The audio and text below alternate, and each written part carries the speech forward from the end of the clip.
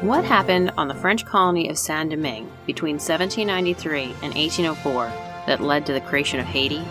We'll discuss that today on Footnoting History.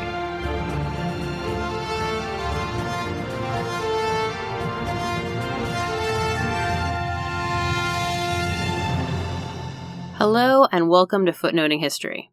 This is Elizabeth, and in this episode we are covering part 2 of the Haitian Revolution.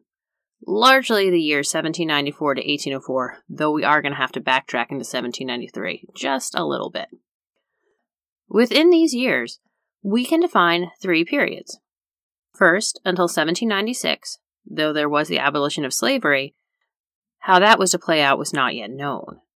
Then, from 1796 to 1801, Saint-Domingue was led with the permission of the French government by Toussaint Louverture. In 1802, however, Louverture was arrested by the French authorities, and a new leader of the formerly enslaved arose to fight the French forces. Until finally, by 1804, the inhabitants of Saint-Domingue defeated the French forces, and it is from there that the country of Haiti was founded. This episode, therefore, is divided into 3 parts, and will provide overviews of the confusing years following abolition, the rule of Toussaint Louverture, and the climactic war between the people of Saint-Domingue and the French Empire. First, then, we return to those hazy and heady early days following abolition. When last we met, meaning in my previous episode on the Haitian Revolution, it was August 1793, and the enslaved peoples of Saint-Domingue had been emancipated by the Second Civil Commissioners, French revolutionaries named Sonthonax and Poverel, who had been sent by the National Convention, the French legislature, to calm the insurrection on Saint-Domingue and, by all means, preserve slavery. Within a short matter of time, though, the Second Civil Commissioners had realized that to keep slavery and to preserve the racial guidelines held against free people of color would, for many reasons that I spelled out in my last episode, mean the loss of the colony. And so, Sonthonax and then Poverel realized that the only way to keep Saint-Domingue French, one of the wealthiest of the French colonies, at least before the slave insurrection destroyed many of the coffee and sugar plantations, was to abolish slavery, and so, with great trepidation, they did. But as I also closed with in part 1 of this revolution, abolition came with strings attached. Even though slavery was ended, the economy of Saint-Domingue still rested on the cash crops of sugar and coffee of the plantations, and by extension still required, or at least Sonthonax, Poverel, and others argued, the labor of the now free black people. So Sonthonax and Poverel determined that the free blacks were not just free, but were quote-unquote conducteurs and cultivateurs. With these new identifying terms, the commissioners hoped that the free black people would return to the plantations, and, in exchange for their work, they would receive some of the profits from the plantations. They would be co-owners. An interesting side note is that many free black women opposed this arrangement because their shares were only to be 2/3 of what the free black men earned, because, as the commissioners explained, women were just naturally inferior to men. Ouch. Okay, returning. The commissioners' plan, however, and perhaps not unsurprisingly, was a failure, and was made even more difficult when the British, to the acclaim of the white planters, landed in Saint-Domingue and Sonthonax and Poverel were ordered to return to France. The big question was, would their decrees of abolition stand? And time would tell. Many of the free blacks and the free men of color sided with the British and Spanish because they could not be certain that France would protect their newfound equality. One of the leaders of the free black men who continued to believe that the French government had betrayed the formerly enslaved peoples was a man who, for the first time in August 1793, referred to himself in writing by the name Toussaint Louverture. But more on him in a bit. While all of this was happening, a trio was sent to Paris to serve as representatives of Saint-Domingue and explain that whole abolition thing that had happened. This trio, white colonist Louis Dufay, the free black army officer Jean-Baptiste Bellet, and free man of color Jean-Baptiste Mille, arrived in Paris in February 1794, and on February 4th, Dufay, the white colonist, gave a speech at the National Convention in support of abolition. It was some speech, and it did the trick. The representatives of the National Convention agreed, quote, "Slavery of the blacks is abolished in all of the colonies. Consequently, it decrees that all men living in the colonies without distinction of color are French citizens and enjoy all the rights guaranteed by the Constitution," end quote. This sweeping proclamation not only abolished slavery throughout the colonies, but also gave political equality to the men of color and the free black men. Ballet and Mille, who had accompanied Dufay to the National Convention, were immediately seated and became representatives of the legislative body. But not only that, for our footnoting history fans who listened to Christine and my episode on Notre Dame, remember how the cathedral was turned into the Temple of Reason during the Revolution? Well, they held a large public festival there to celebrate abolition and the equality of all men. That's right, everything ties together. On the island, however, the proclamation seemed to change little for the formerly enslaved persons, at least practically speaking. The newly freed people were still required to live and work on the plantations, a position they continued to find untenable. Like many, the freed peoples wanted their own land. Even under slavery, one of the demands of the enslaved people was to have a plot of land and a day off to cultivate it. Now that they had freedom, there was no desire to continue to toil for another, even if they received some of the proceeds. And in case you thought abolition meant that the insurrection was over and that all formerly enslaved people were united under the French flag, you'd be wrong. There was an international conflict happening, and many of the formerly enslaved were still fighting with the Spanish and British to defeat the French. In the spring of 1794, however, one of the military leaders of the slave insurrection left the Spanish side and joined the French. His name was Toussaint Louverture, and from here until 1801, he guides the revolution. And now would be a good moment to pause and explain more about Toussaint Louverture, who has even been called the quote-unquote Black Napoleon. Born in 1743 on Saint-Domingue, Toussaint Louverture's birth name was Toussaint Breda. The legend surrounding Louverture was that he was the son of an African prince who had been captured and sold into slavery in Africa. We don't know definitively if his father was a prince, but we do know that his father was enslaved in the kingdom of Dahomey in West Africa, and there he was a military leader. By Louverture's 30s, he was free, but still worked for his former owner. He was a coachman, which was considered a high-ranking position, and he had married and had 2 sons. Although even until the Revolution, his wife and children were recorded as enslaved. For a time, he even owned and farmed a small area of land and owned enslaved peoples himself. In 1791, he was 48 years old. He joined the slave revolt, but made sure that first his wife and sons were safe, and also that his former owner and his wife were off the island. Even though Louverture had been free for more than half his life, and he himself had owned and used the labor of enslaved people, he found common cause with the enslaved people who had risen up, not the free men of color. By June 1793, Louverture was the 3rd most important black general on Saint-Domingue. As I said in Part 1, most of what we know about the Haitian Revolution is from the white European perspective, but in this aspect, Louverture differed. Much of what we know about Louverture from the 1790s is from his own letters, and even the memoir or account he wrote himself while imprisoned in France on Napoleon's orders. And what these letters reveal is that not only was Toussaint Louverture a masterful military strategist, but he was a brilliant politician. In many ways, he strove to curate his own image, and it's a masterful display of understanding how to strike the right chord between deference and strength when writing to his superiors. When Louverture, for example, switched over from the Spanish to the French, he immediately adopted the rhetoric of the French Republic. After the black leaders joined the French, Louverture wrote to the white French general overseeing the efforts in Haiti, and he wrote as one would expect to his superior, making the proper addresses, understanding the change of command, but also made plain his opinions on what tactics should be used and why. With all of this information, however, Toussaint Louverture never explained why he stopped using Breda and took on this new last name. The name Toussaint means all saints, but the surname that he chose for himself, Louverture, means the beginning. All Saints, the beginning. Sounds rather ominous, doesn't it? As a friend said, it sounds kind of like a horror movie title. Perhaps that was the intent. Well, not the movie title, but the ominous reinvention of self. We can't know, but you can find us at footnotinghistory.com or on social media and let us know what you think. Alright then, you now have the background of Toussaint Louverture. Caught up? Good, because it's time to rejoin the revolution in the spring of 1794, as Louverture has been convinced by the governor of Saint-Domingue to abandon the Spanish side and join the French.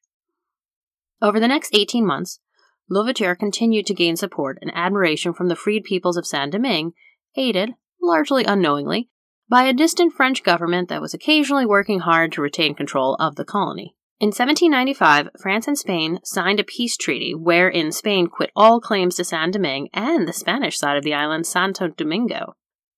Jean-Francois and Biassou, the original leaders of the slave insurrection who I talked about last episode, well, they had remained loyal to the Spanish government and they left the island as well. Toussaint Louverture was therefore the last man standing of the insurrection's leaders. A short time later, the National Convention, the French legislature that had abolished slavery, was actually itself disbanded and replaced by the Directory. In an effort to confirm that Saint-Domingue was still very much a French possession, the new government sent new commissioners. As that happened, Governor Laveaux, who had helped convince Louverture to abandon the Spanish and join the French, was not so lucky in his relationship with Saint-Domingue's men of color. They imprisoned him in the spring of 1796.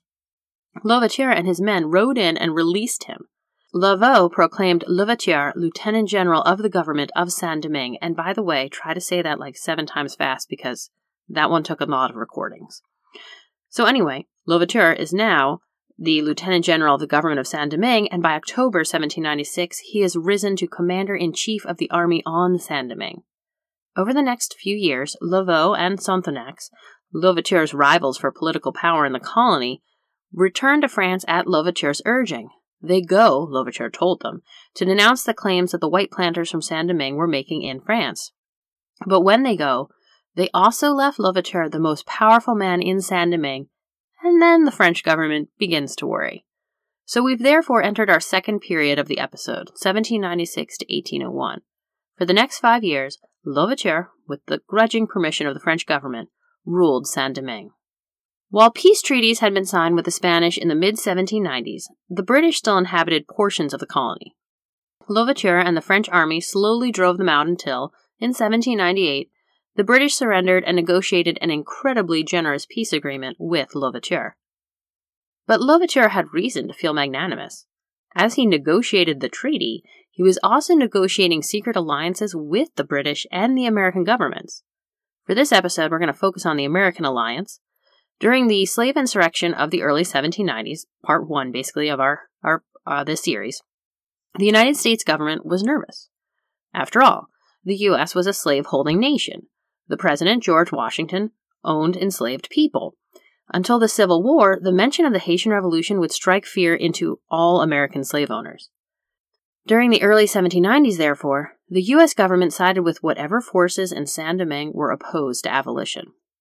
However, for a brief period in the late 1790s, during the presidency of John Adams, a Northerner who did not own enslaved peoples, an alliance arose between the U.S. government and the government of Saint-Domingue led by Louverture. Between 1798 and 1800, the U.S. government was involved in what was known as the Quasi-War with France. This undeclared war was, like much else, a byproduct of the French Revolution, but it left an opening for Louverture to secretly reach out to the U.S. government, and it worked. As Jeremy Popkin explains in his book included in our further reading, Saint-Domingue had never produced enough food for all of its inhabitants. Its goal was cash crops. It had to import food. Good trade relations with the U.S., therefore, were necessary.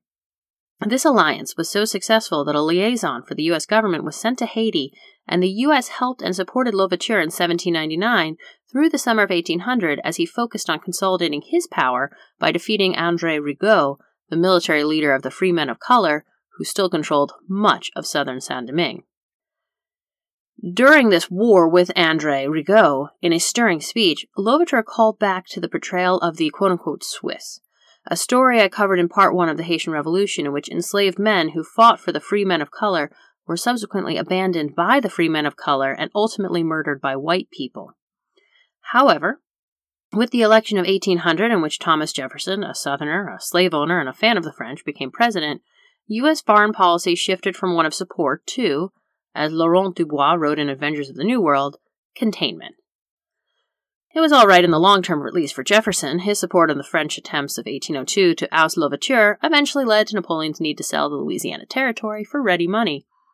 But we aren't there yet. In August of 1800, after Rigaud's defeat and before Jefferson's election, Louverture was named the supreme commander of Saint-Domingue. He had 20,000 troops under him, and his rule has been described as a military dictatorship. Many of these troops had served since the early 1790s.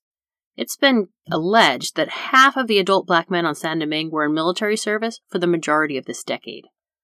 What Saint-Domingue needed, Louverture believed, was money. Remember, it's the same thing that Sonthonax also was striving towards. And remember those quote-unquote strings attached that came with abolition that I explained at the top of this episode? Well, more than half a decade later, Louverture tried to bring back these work codes that tied the formerly enslaved people to the plantations. The formerly enslaved saw this as an attempt to bring back slavery, albeit under a different name. In his memoir, or the account he later wrote, Louverture defended this decision on the fact that Saint-Domingue's economy needed to be repaired.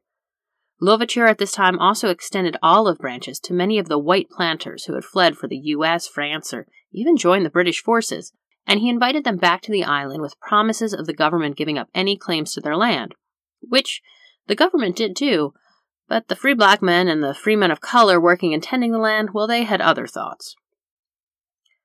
Again, though, at this stage, events in France impact Saint-Domingue. In 1799, Napoleon Bonaparte overthrew the French government and created a new constitution. This one devoid of any mention of the basic rights included in the other constitutions written during the course of the French Revolution. Change was coming, but first France needed to continue its fight with Britain. Napoleon didn't yet have the time nor manpower to make sure that the colony of Saint-Domingue was fully under his control.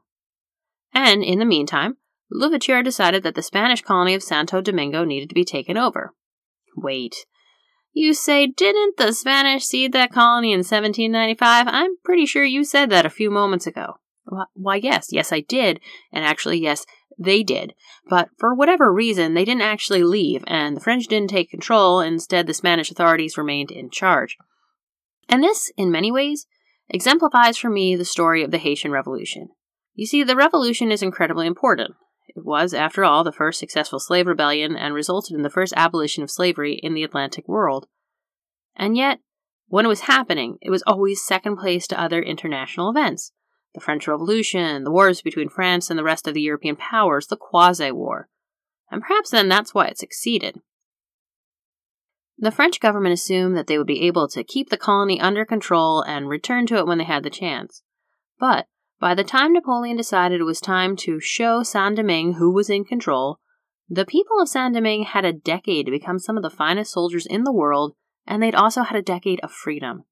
Slavery would not be reinstated, and they would not be re-enslaved. And so, in January 1801, Louverture decided to clean up loose ends and actually take control of Santo Domingo, which they did. And with that, 25,000 more enslaved peoples in the Spanish territory were technically freed. It's hard to know if this news was passed on to all of them, though. What Louverture hadn't done, however, was ask Napoleon for permission to take Santo Domingo. Louverture also then had a constitution for Saint-Domingue written up, again without Napoleon's permission. Napoleon was furious, and as the war between Britain and France took a break, he began to focus on Saint-Domingue. But Louverture himself actually now had more pressing matters closer to home. In October 1801, free black people still required to work on the plantations rose up in rebellion. Hundreds of white people were slain.